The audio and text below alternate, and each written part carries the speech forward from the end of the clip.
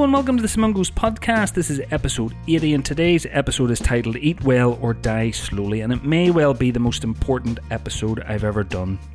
Just before we get into that, I was asked recently to explain what Continuous is. Continuous is a mission-driven organisation that I founded to help doctors and nurses all over the world to access expert continuing education.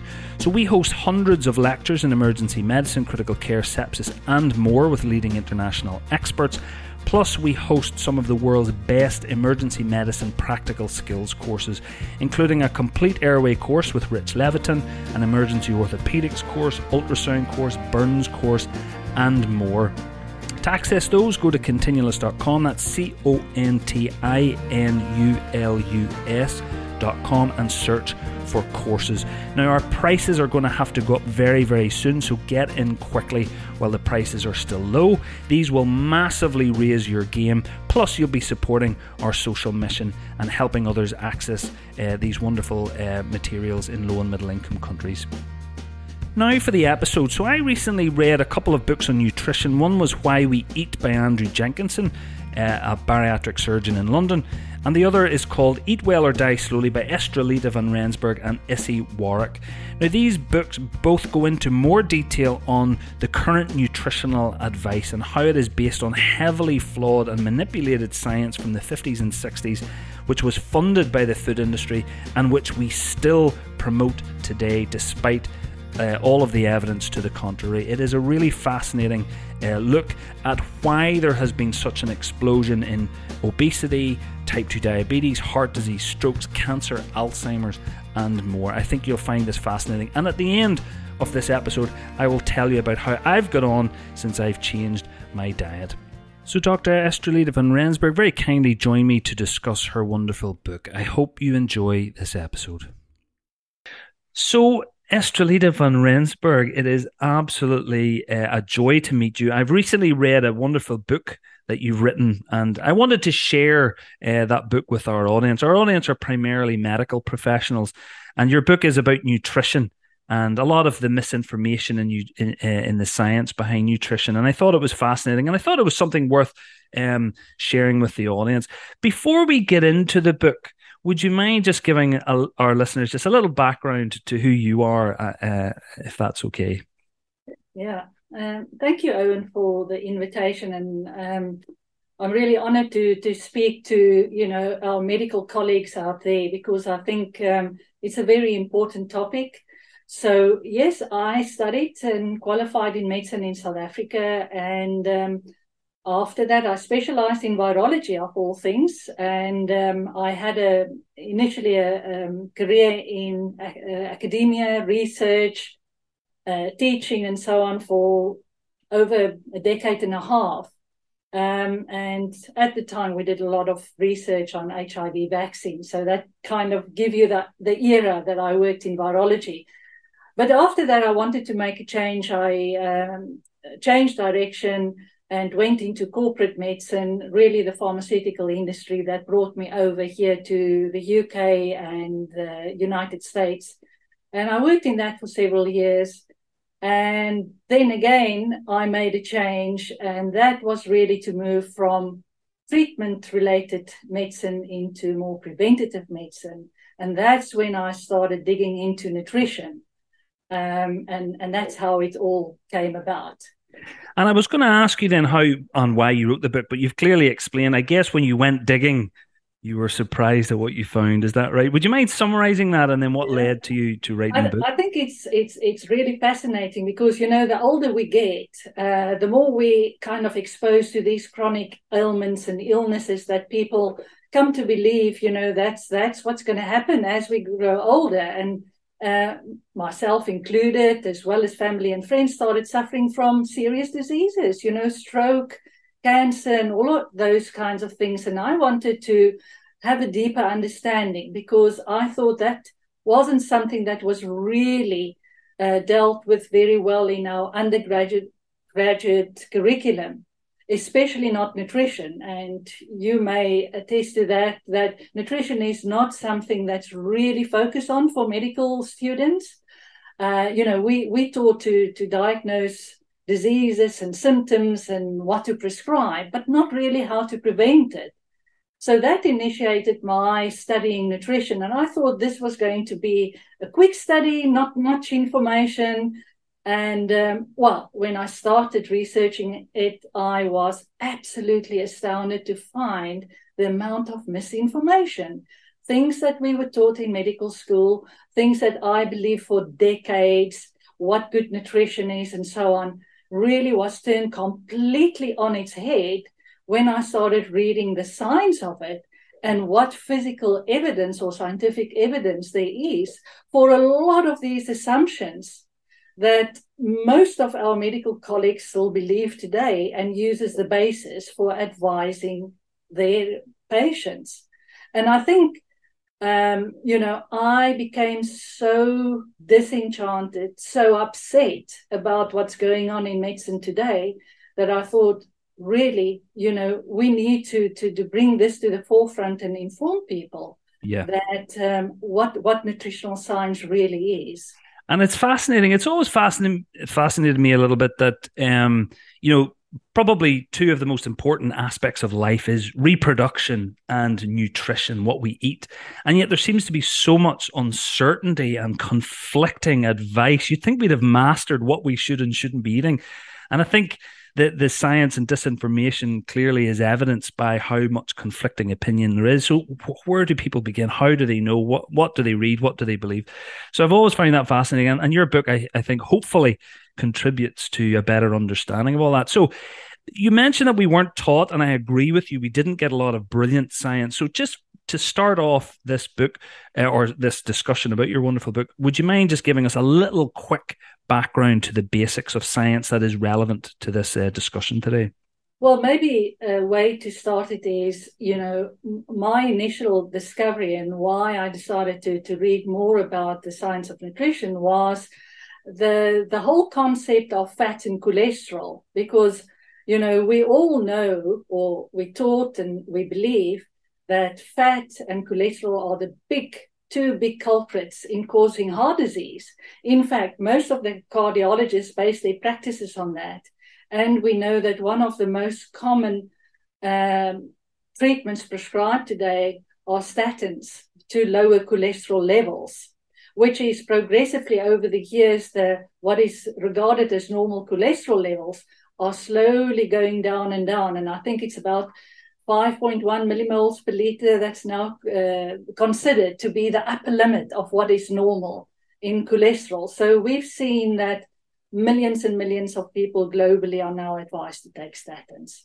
And that was where it actually started for me, because I started reading that maybe cholesterol is not the problem. And I thought, what's going on here? Some crazy people, we all know that's a fact. And when I started researching that, I saw, well, it's absolutely not a fact. And there is zero confirmable scientific evidence to support that theory. And that's when I started going into the history and understanding, where did this all come from? Where did it begin? And why is that so kind of common knowledge, what is really a myth? And I think that kind of kicked it off for me. So quite a bit of this book is really about that. Nearly a slight battle between fats and sugars is really one of the key elements of this book, isn't it?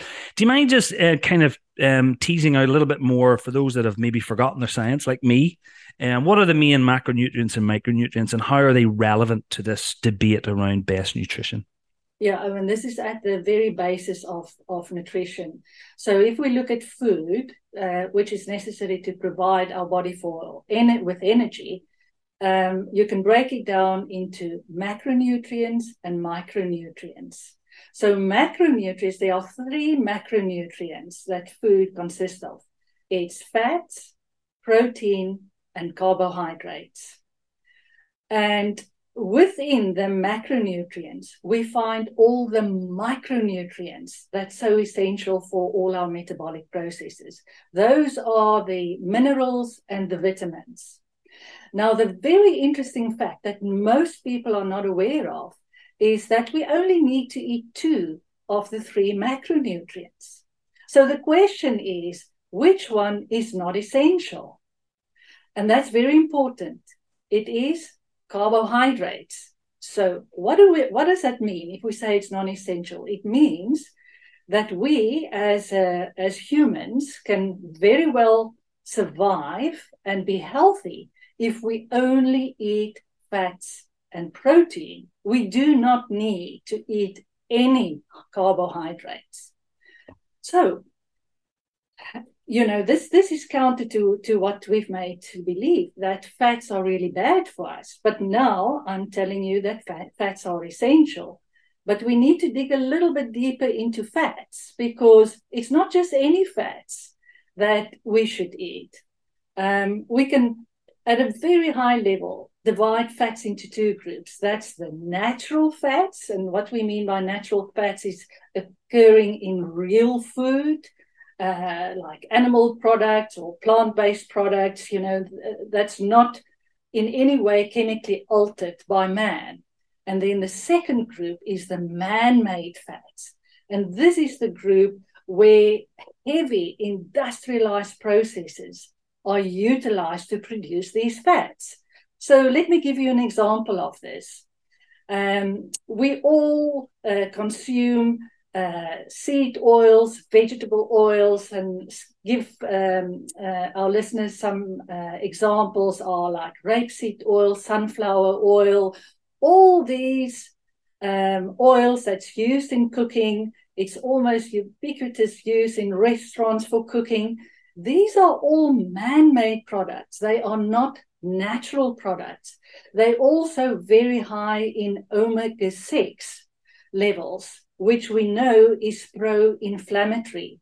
So when we consume a lot of these products, we actually find that there's a lot of inflammation going on in the body.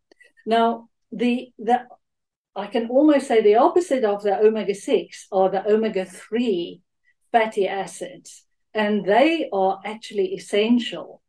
So we're talking about things like cod liver oil or fish, fatty cold water fish like salmon and mackerel. Those are excellent sources of omega-3. And ideally, the relationship between omega-3 and omega-6 shouldn't be more than 1-to-1. Although in the typical Western diet, this is completely out of balance, because omega-3 to omega-6 is in a relationship of 1-to-15 or more. Some people think 1-to-20. And that is because these man-made oils are used in processed food. Anything that we consume, cakes, cookies, biscuits, pasta, all of these things that is really the staple of most people's diet has got high concentrations of man-made fats, which is not good for us. And I was reading, I think it was in even a separate book, that the omegas make up a large part of the cell membrane of every cell in your body, and that ratio can determine the degree of inflammation in the body and contributes to a lot of the modern diseases. So it's a fascinating. So looking back at more ancient diets that you mentioned, I mean, it always felt kind of, to me, and with a very basic and rudimentary understanding of nutrition, what is likely to be most natural for us to eat is what we have evolved to eat. I'm sure every animal has evolved to extract what they need from the foods that they have naturally been eating for many, many, many, many years. Now, obviously, for humans, we've been evolving for millions of years from monkeys. And then more recently, we have this kind of modern industrialized diet, which we've not evolved to eat. So is that something that's part of this book? What is natural? What have our ancestors been eating? What have we evolved to kind of require in our diets that maybe we're not getting now? I think it's the most fundamental question that we can ask, because, as you know, there are two things that determine what is natural and what we should eat. The first is our anatomy, and the second one is our physiology. Now, let me take just an example from the animal kingdom. If we look at, or two, let's take lions and the koala that occurs in Australia. Lions can only eat meat. They're carnivores. If you give them a plant diet, they will die. They will not survive. Koala bears is different. If you give them meat, they're going to die because they are plant eaters. So they eat the leaves of the eucalyptus tree. So this notion that we have to eat everything to be healthy is not based in science, because that's one of the common myths. Eat everything you can. No, you need to eat what your body's designed to be. So you're right, we evolved from chimps and gorillas about 5 to 7 million years ago. They basically plant eaters. But what happened over millions of years is, first of all, our anatomy changed. We started walking upright. We can't accommodate the large guts that these plant-based eaters have. So our gut anatomy changed completely, and we're much more aligned with carnivores than with herbivores if you look at the structure of the gut anatomy. Also, one needs to ask ourselves the question, what gave us enough energy to develop big brains? You know, because our brain is roughly 3 times the size of that of a chimpanzee, who's mostly eat plants. So the only thing that drove this is really to use a more nutrient-dense type of food, and that is protein. So humans evolved to eat much more protein and much more carnivore type of diet than previously. So this happened over millions of years. And then roughly about 10,000 years ago, when humans started to domesticate animals, but also grain species and so on, did the human diet start evolving to incorporate more carbohydrates, because grains and all these things are predominantly carbohydrates. But if you look at the overall time of evolution, 10,000 years opposed to, say, 3 to 4 to 5 million years is a fraction of a time. And that's not enough to evolve humans back to a plant-eating diet. So what we have in modern society is that the typical Western diet, and you can analyze, there's the Eat Well guide on the NHS website and so on. If you analyze that, you'll see that carbohydrates make up almost 60 to 65% of the total calorie intake recommended per day. Proteins is about 20%, and the rest is fat. But if you analyze the traditional diet of our ancestors, and let's look at hunter-gatherer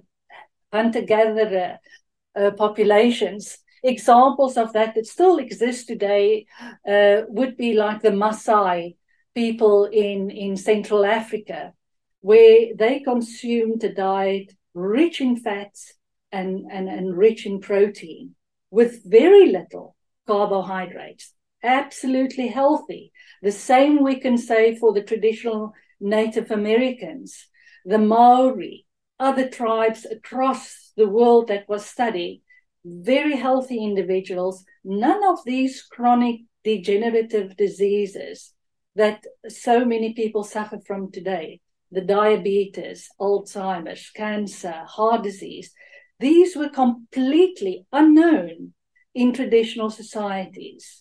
And when we started studying these societies that became exposed to Western diets, they changed remarkably fast. Within decades, we can talk about 1, 2 to 3 decades, they started displaying all these Western type of diseases.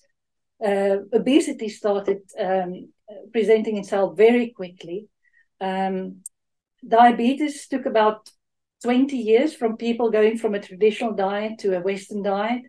Heart disease after 30 years, Alzheimer's, all those things became very prevalent in societies that changed their traditional diets.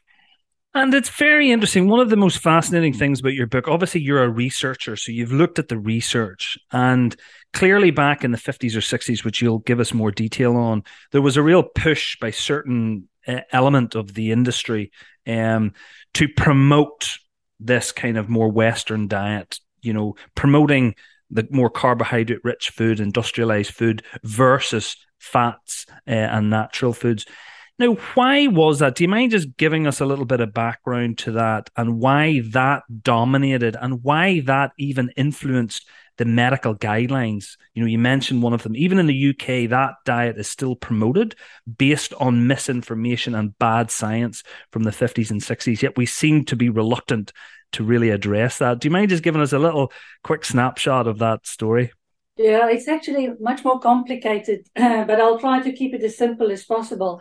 I think after the Second World War, there was a massive drive, especially in the United States, to address the increase in prevalence of heart disease. And they were making lots of money available to researchers at the time to research this because they wanted Americans to become more healthy. Now, one thing that nobody talks about during that time was the increase in smoking.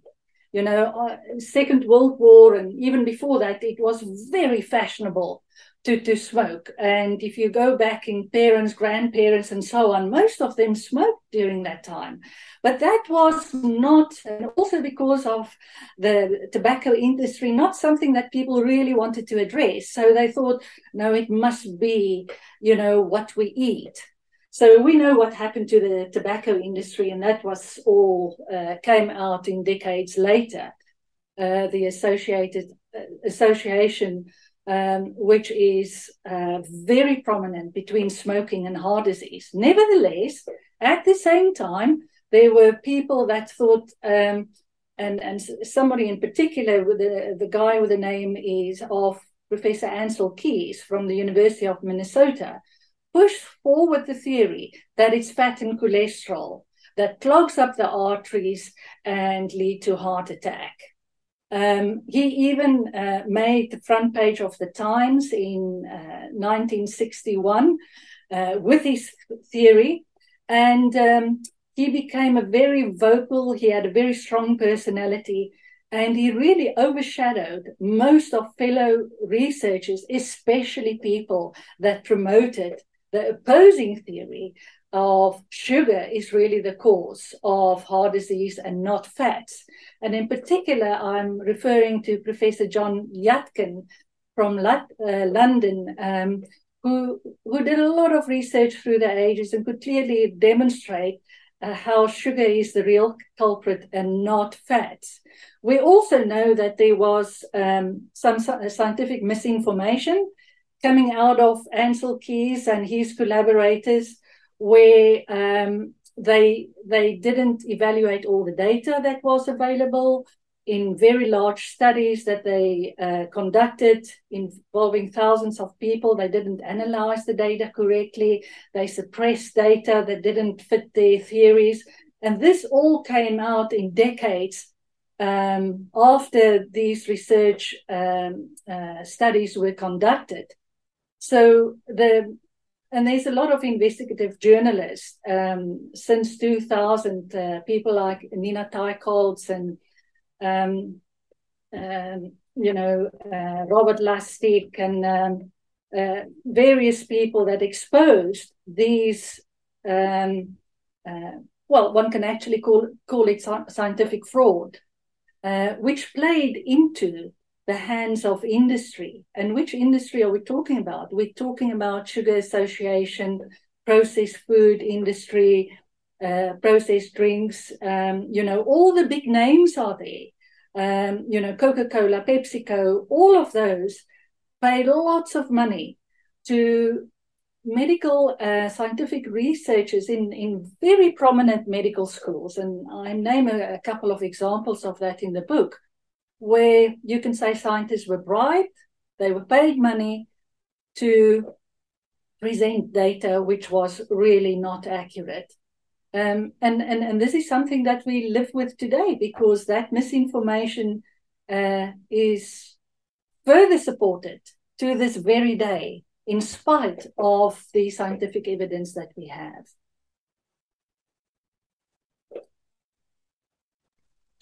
And yeah, not just that a review of all of that science shows that none of it stood up to scrutiny, actually, when you looked at it properly, but actually what has happened since speaks for itself. You know, they introduced these new modern guidelines, they promoted more carbohydrates, and all of the diseases that they were trying to prevent have skyrocketed. Obesity, heart disease, strokes, everything. So it's, I mean, you just have to look at time graphs of the point that guidelines were publicly, made available was really the hockey stick when things started to go from bad to worse. So the evidence is completely there, but these things are really ingrained, aren't they? And they're kind of hard to to get away from. But just for the sake of our listeners, do you mind just giving us a little background to the science of insulin and carbohydrates? So what is it that we believe is the underlying kind of factor in promoting these modern diseases? Yeah, and I refer our colleagues back to their second or third year biochemistry, looking at the cycles of energy production. We're talking about glycolysis, the Krebs cycle, and energy production in the mitochondria of our cells. And what's fascinating to look at that is, it's a hormonal process in the human body, and different kinds of food have different impact on the cascade of hormones. In particularly, there's one hormone that's kind of dominant in this field, and I mean, there are many hormones, but insulin is the primary hormone that responds to an increase in glucose in the bloodstream. And that comes after we've eaten and we absorb the breakdown products of carbohydrates, which is glucose. So if you look at different foodstuffs, and let's take carbohydrates, protein, and fat, the highest response of insulin is after we've eaten a carbohydrate-rich meal. So high glucose levels, high response of insulin, and insulin is actually responsible for taking glucose into our cells. And why is that needed? Because glucose is then going through the metabolic processes of glycolysis, Krebs cycle, and so on to produce energy, ATP, in our mitochondria. That's all fair and good, but if one keeps on eating high carbohydrate rich meals, one has high insulin levels that persist, which is not good for the body. I must just say, if you eat a protein rich meal, there's a lesser insulin response. And if you eat a fat rich meal, there's very little insulin response. But what we need to understand is high insulin levels are really bad for the body because it promotes the condition of insulin resistance. And what we mean by that is it's not so easy now for glucose to get into the cells. And the result of that is ultimately there's a deficiency in energy production in these cells. When our cells become very insulin resistant, we can't utilize that glucose any longer for energy production. And that is what happens with a typical Western diet, because it's so high in carbohydrates. People are nowadays exposed since childhood to high carbohydrates. So insulin resistance was maybe in the past a condition that people started suffering from in their 30s and 40s, now occurs in younger and younger ages. And this is the precursor to all these diseases, because type 2 diabetes is nothing but insulin resistance of our muscles. And in type 3 diabetes, I don't know if you've heard of type 3 diabetes, that's the other name of Alzheimer's disease, because it's really diabetes of the brain. And so we can carry on, polycystic ovary syndrome. in women, that is insulin resistance in the ovary. So many of the infertility problems that younger people experience today is because of insulin resistance, polycystic ovary syndrome in females, and less sperm production and lower testosterone levels in men. So all of these things are interconnected. And I think you mentioned a while ago that our metabolism and our reproduction processes in the body are intimately linked. If you have high insulin levels, and this is our main metabolic response, your reproductive functions are dramatically influenced by that. So the two systems are not operating separately. I mean, this is what I always thought. The one has got nothing to do with the other. But we need to remember that insulin is a dominant hormone. It's dominant over estrogens, dominant over testosterone. So it's very, very interconnected. And you have to address the high insulin levels first and foremost if you want to do anything about all the other associated diseases.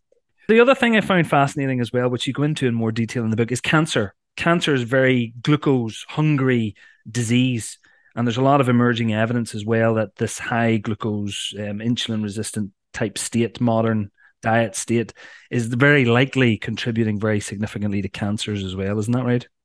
Absolutely.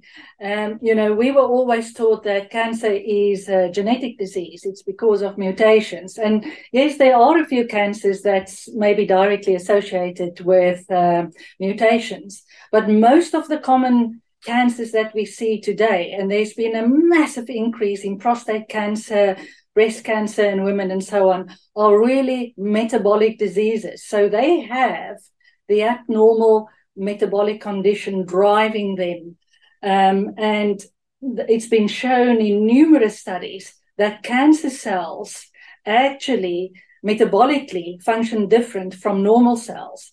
In fact, it was already discovered in 1921, believe it or not, by a guy called Otto Warburg. And he was a German scientist, and he received the Nobel Prize for his discovery about the different metabolism of cancer cells as opposed to normal cells. Imagine that. We had before the Second World War, this was already known, but this was conveniently put aside after the Second World War, and only in decades later did scientists rediscover this Warburg effect, as they call it. So And he showed that there was an abnormal metabolism of glucose in cancer cells. And subsequently, there's been many studies done in women with breast cancer and so on to show that if these women consume a lot of glucose, it's got a very negative impact on their cancer, and also a higher likelihood of recurrence of breast cancer and so on. The other interesting fact is when they do computerized tomography and so on to scan for cancers, they use a PET scan that actually labels glucose radioactively. And that shows up primaries as well as metastases. Now, that should be a very clear and simple message. If they use glucose to detect cancer cells in the body, it shows that cancer cells like glucose.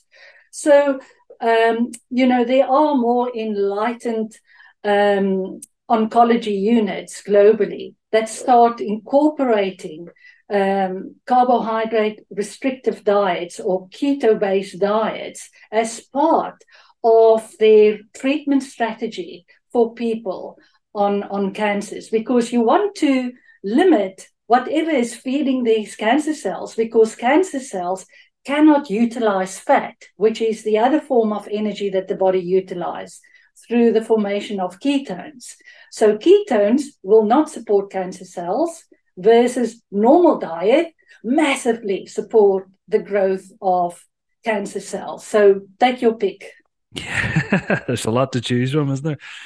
Well, look, there's so much in this wonderful book that we don't have time to discuss it all today. But obviously, the how we process food, the industrialized production of food, has a massively negative impact on the quality of food. And potentially a lot of damaging kind of constituents within the food itself that we just don't talk about, that the food industry obviously doesn't want to discuss. And for some reason, perhaps our governments and other people in the know don't seemingly want to discuss very well. And we can't go into it in detail, but anything that you would like to just quickly summarize a few points around production of food. Big business. What can I say? Businesses are there to make profit and to make profit for their shareholders.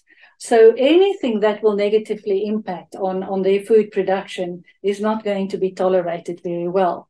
So it's very difficult. We know that there's been sugar tax introduced in the UK. We know that government is also stepped back a little bit from escalating that. So we're talking about big money and big business here. And that is where the problem lies, because you've mentioned yourself that the nutrition guidelines haven't changed since the 1980s when it was introduced, in spite of the escalation of these nutrition-related diseases. We call it lifestyle diseases. They should actually call it nutrition diseases so that everybody understands what they really are. I don't think that food and drink companies are going to do much about it because, the more people that consume the products, the better for their bottom line. Fascinating. Well, look, I think for the benefit of our listeners, do you mind just kind of summarizing your key recommendations around diet and nutrition? Yeah, I'm often asked that. And I think really a few very basic principles. The first one is stop eating processed food and drinks and drinking, fizzy drinks and so on. So people say, what is processed food? Anything you buy in a packet or tin, anything that when you turn the packet around at the back, there's lots of ingredients. Those are all chemicals and man-made products, toxins and stuff that's in the food. And, even though it won't often state that there's sugar, there are about 30 to 50 different names for sugar that even I wouldn't know if I didn't study to know that that's really sugar. And chemicals and flavorants and colorants and so on. That's not natural. That's not natural for humans to consume. So eat real food. Buy things that you can see what it is. You don't have to, look at the tin or anything. That's the first and foremost thing. The second thing is be very aware of eating grain products because they're very high in carbohydrates with almost zero nutritional value. We're talking about, breakfast cereals. We're talking about bread. Any flour products are very high in carbohydrates. Rice, all those things, that's kind of staples today. In addition to that, vegetables, we advise people to eat leafy green vegetables, anything that grows above the ground. Everything that grows below the ground, like potatoes, sweet potatoes, all of those things are very high in carbohydrates. So here we go with the chips and all of that, very high, and then they fry it in vegetable or seed oils, highly inflammatory, nothing good about that. Eat real food. Eat the kind of food that your grandparents or great-grandparents cooked and produced, and give the carbohydrates a miss. Don't drink the fizzy drinks, even if it is so-called no sugar or low sugar value. That is just not true. So it's really very simple. And fats are good, and animal products. Thanks for reminding me. Fats are absolutely essential, and don't fall for the low-fat variety of yogurts, butter, cheese, whatever, or the man-made alternative of soy products or almond milk or all these things that now replace milk. That is just processed food. Eat real thing, full-fat dairy, full-fat products. Animal protein and fats have got all the essential nutrients that we need, as well as in the correct format. Remember, if you eat low-fat products, you can't absorb the fat-soluble vitamins A, D, E, and K, because you need full saturated fat for your body to be able to absorb protein as well as the essential vitamins. Okay, thank you very much. That's brilliant. Now, I think the average listener is probably going to be listening going, well, what, that takes a lot of stuff that I normally eat out of my diet. How difficult is this? Well, where do people look to find guidance on this? What is the with all the different types of diets that we know about and we hear about, what's the closest one? Is it ketogenic? Is it Paleolithic? Any recommendations of where we should look to find nutritious options? And the thing is, there's so much wonderful books out there on each of these diets that this does not have to be a boring diet. This can be a really rich and interesting diet as long as you follow certain principles. But where do you look for your advice, and what could you advise us? I think that the best is probably to follow the principles. Unfortunately, like most things, there's also a lot of misinformation on the internet about these different diets. And we see a lot of processed food now marketed as ketogenic bars and so on. I don't go for that. I don't use it because some of them have all got processed food components that we don't advise. So basically, personally, I follow a ketogenic diet, which means that I limit my carbohydrate intake to not more than 20 to 25 grams per day. And I've been following that for the last 5 years. Now, people say it's impossible to do that. No, it's not. It's actually quite easy, because as soon as you start to eat real food, animal protein and fat, it's very satiating. I eat much less food now than I ever ate previously in my life. And I don't get hungry because it's carbohydrates that drive hunger, and these up and down glucose levels in the bloodstream that drives hunger. So you basically remove that by eating protein and fat. There are so many, as you mentioned, there's ketogenic, low carb, paleo. Doesn't really matter. The principle is you need to limit your carbohydrate intake. The easiest is to eliminate the bread, the cookies, all of those things, the cereals and the root vegetables. Unfortunately, as we mentioned, there goes the chips. I think I read somewhere someone said, don't buy anything in a shop that your great granny wouldn't recognize. Absolutely. And I thought that was a good way of putting it. So, I mean, that's just meat and fish, vegetables, although got to think about certain vegetables and fruits as well. But the other thing is fruits, Owen, that you mentioned. I used to love to drink orange juice every day, not realizing the amount of sugar in juices. So if people want to incorporate fruits, which is okay, eat the fruit. Do not ever drink these juices in bottles and tins and so on. They are, it's poison for the body, really. And you don't have to eat 5 fruits a day. It's very high in sugar. So from my own perspective, I like to eat some berries because they're very low in carbohydrates, and I eat it with full fat cream or yogurt or double cream. It's absolutely delicious for a little something after a protein and fat-rich meal. And do you mind just letting our listeners know what the impact has been on you? Not just your weight, but also your health. What have you noticed? Absolutely amazing. I suffered from the so-called menopausal symptoms. I've actually written a blog on menopause on the website.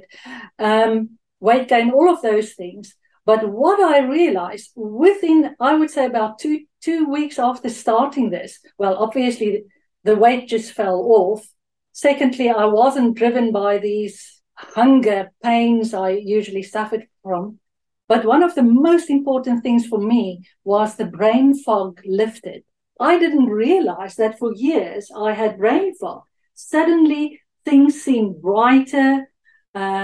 My brain started working. I felt even more intelligent, if I can label it that way. It's an amazing feeling. And also, I would say the mood effects. So many of depression and these kind of, psychiatric conditions are also linked to our diet. So the mood lifted, much more energy. Absolutely. That is because your body now produces the type of energy that it needs. Because when you're insulin resistant, like I was, I didn't have good energy production. So lots more energy. I mean, I have people in their 70s say, I feel like I did in my 30s and 40s. I've got so much more energy now. And it just reminds me, I read something that we think of insulin resistance really around type 2 diabetes, and we know that it is involved in a lot more diseases.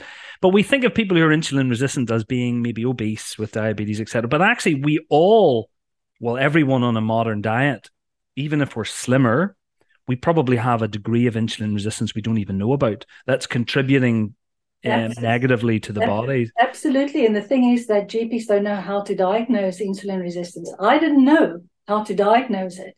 So most people think that there's about 80 to 90% of the Western population that's insulin resistant to a certain degree. So most people don't know it because it's never talked about and never diagnosed. Well, look, thank you very much, Ashley. Just before we go, I just wondered, for those that may be listening who are vegetarians, because obviously the book is very promoting of animal fats, dairies, and things that maybe don't sit well with people. If you are a vegetarian, vegan, etc., what does that change? What would they think about differently in terms of this diet, if at all? I think that depends on what kind of vegetarian it is. Some people don't eat any animal products. Some allow maybe dairy. Some may eat eggs. Those are very important because it is the animal products that provide the essential micronutrients. Also in vegetables, and we didn't talk about there's a lot of antitoxins, toxins and anti-nutrients in plants that I didn't even know existed, but it limits the absorption of critical micronutrients. I think a vegan diet is a completely restrictive diet. It's a nutrient deficient diet. And one also needs to then think about supplementation, because you're not going to get all the nutrients that you need on a very restrictive vegetarian or vegan diet. And they're associated with severe health complications for people that maintain that type of diet for a long period of time. And there are some excellent books to read on that and the potential consequences. So I think one needs to seriously consider supplementation, but some of the supplements, for instance, plant-based omega-3 supplements, will not provide you with the omega-3 levels that you need, because it won't convert in the body to the active form that we as humans need, for instance, for cell integrity and so on. So I think it's challenging, and the more restrictive that kind of diet and more adherence to just plant-based food, very difficult from a health perspective. Estrelita, look, thank you so much. This has been an absolutely fascinating conversation. I really enjoyed your book. And actually, the beauty of your book is it's a very thin book. It's actually quite a small book. It's just dense with information and doesn't waffle. I think I'd mentioned to you on a call that I'd read another book recently, which was about 5 times as big with about 5 times less information in it. So I think your book is just packed with information. It's a really good read. You can read it, practically in a few hours. But I think it is a really fascinating read for all healthcare professionals and all citizens of the world. I mean, this is something we should all know about. Before we let you go, Estrelita, would you mind just, first of all, giving us the name of the book and where they can get it, and then any other resources that may be helpful for our audience? Yeah, thanks, Owen. So the book is called Eat Well or Die Slowly. It's available on Amazon. And there's a Kindle format as well as a paperback available. This is available globally. Then we also have a website, and the web address is wellnesseq, one word, .net. We have several blogs there on many different topics that people may find interesting. And then for people that really want to have more guidance on exactly what they should eat and maybe some recipes to guide them, because that was one of your questions, we have a 12-week nutrition program that really teach people the very basics, all the nutrition science that they need to know. And I think there's over 80 different recipes and guidance. Very simple, even for people that are not great cooks, that don't spend a lot of time in the kitchen. Very easy to manage. I mean, we've even had people that told us, I don't cook and I never go into the kitchen, has had great success because it's so simple. So there's lots of information for people that want to learn and want to improve how they feel, about themselves. And maybe they have one of the underlying diseases that will definitely improve by just changing what they eat. Fantastic. So important. Where was that 12-week nutrition program? Just, I'm sorry if you did mention it. Is it on the blog? It's on the website. And so we've got actually two programs that one can access online. The one is the 12-week nutrition program, or we call it a health plan because it improves the health. And then the second one is I also have a health assessment for people that want to know if they're insulin resistant. Can actually register for that. I do require some blood test results, and it's a personal questionnaire. But a lot of people are really interested to know from a scientific perspective if they're insulin resistant.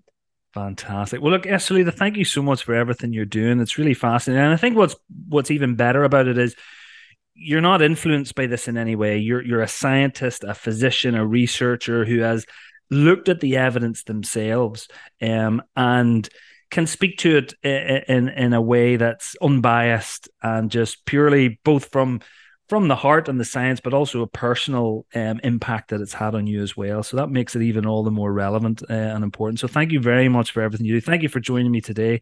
And good luck with your mission to make people more aware of this. Thank you so much. Thank you, Owen. It was really delightful to chat to you. Thanks for the invitation. So many thanks to Dr. Estrelita van Rensburg for that wonderful interview, and to her and Issy Warwick for the wonderful book they wrote. And I would recommend buying it. It is small, it is easy to read, and it is full of amazing information. I'm happy to report on the back of both those books and the interview, I have changed my diet and I've had quite significant impact as a result. Primarily, I've gone down 2 belt buckle sizes, and I wasn't a particularly big person to begin with. I feel healthier, but more importantly, I had pretty regular heartburn for 20 years, and it's now completely gone. Whatever that was, I don't know, some sort of sugar intolerance or whatever, but it has completely disappeared, and maybe something to consider for some of your future patients, if that's a complaint that they have. Now, one thing is, we did find the Paleolithic and the ketogenic diets very restrictive, kind of a bit unpleasant and a little bit hard to manage. By all means, if you don't and you can do them, then I would recommend them. But we've opted, my wife and I, for what's called a primal diet. So it's basically removing grains. So we don't eat any bread, we don't eat any pasta or spaghetti. We just eat fresh meat and veg with fresh vegetables and spices, and we're also allowed some dairy as well. We are low carb, but we do eat some potatoes and some kind of natural starchy foods. But we're obviously seeing huge impact, and I think there's a balance to be gained with not making your life too stressful as a result. So I would recommend you try those. I would recommend that you check the show notes for the links to the book and to some other useful information. Until next time, please take care.